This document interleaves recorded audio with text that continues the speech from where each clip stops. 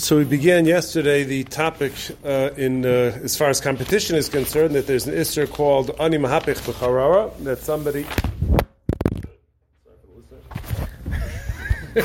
that somebody is trying to is pursuing something to acquire or to rent something, and somebody else gets in the way and interferes and ends up making the kinyan for themselves. And the Chazal say that the person who plays interference over there is called a rasha.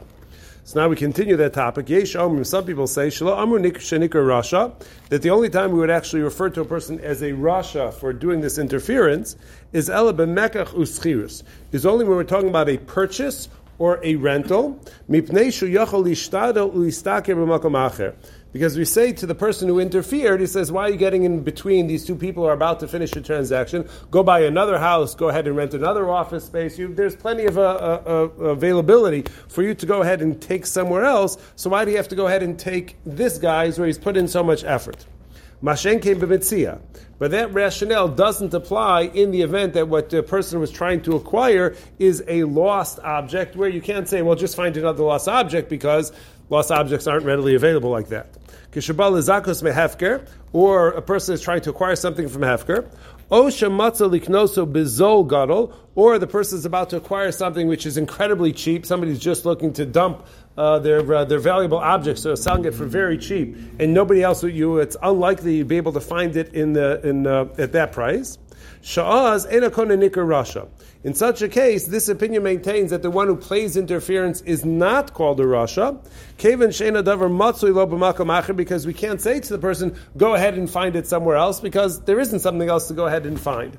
And there's a discussion in the poskim, he doesn't mention it over here, there's a discussion in the poskim with regards to real estate, that in some neighborhoods that as quickly as houses go to market, so they're already sold up and people are paying above the asking price. So in those circumstances, we can't say to the buyer, why are you interfering in buying this property? Why not just buy another property? There aren't other properties like this which are available. This is the only one which meets my needs, the only one in the neighborhood, the only one which is available. And some people say, some poskim are of the opinion that the prohibition would not apply under those circumstances.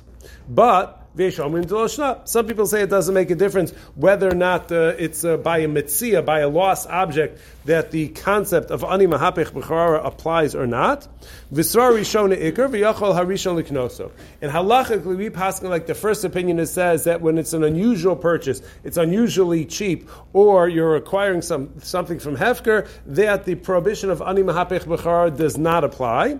However, the Shulchan Aruch Harav brings down that somebody who is a Baal Nefesh, somebody who is particularly conscientious in terms of their mitzvah observance, so they will go ahead and they'll be machmer, and they will avoid it altogether. Now, here's an important element of this. Kol zeh dafka imakon v'amocher, and we were talking about it a little bit yesterday. Kol zeh dafka, this prohibition applies specifically imakon v'amocher kvar pasku hadamin, in the event that the buyer and seller already negotiated terms, what the sale price is going to be. They just didn't make the kinyan yet. Ven mechusar and el kinyan, all they needed to do was just come up, like we talked about yesterday, come up with the cash, so you can go ahead and you can exchange the cash for the car. So at that point, if one interferes, that's what we call ani mahapech b'charara. Avalim lo hishvu adai bepisuk damim. But in the event that the two parties are still negotiating and they hadn't reached an agreed upon price, and one is still asking for $12,000 and the other is offering only $10,000, so they're relatively far apart. Mutar la'achar liknos, then it would be permitted for somebody to come in and say, you know what, I'll offer you 11, because they didn't reach shelo asu chacham takana lahafsid hamocher, because we don't say, it's an interesting perspective, that the whole point of this halacha is vasisa yashav atov, is to do what's right and what's good. So what's right and what's good is not to interfere with the potential buyer.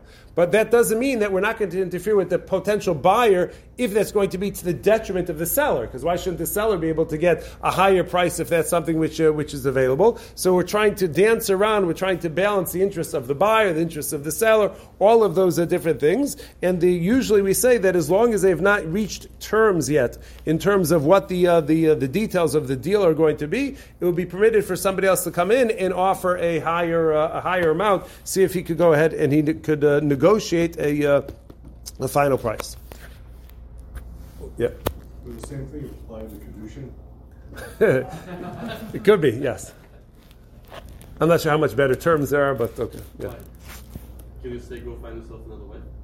It was this one. Excellent. Yeah, next one. Why isn't is the seller also a Russia? If the seller agreed to sell to someone, No, the seller does not become a Rasha.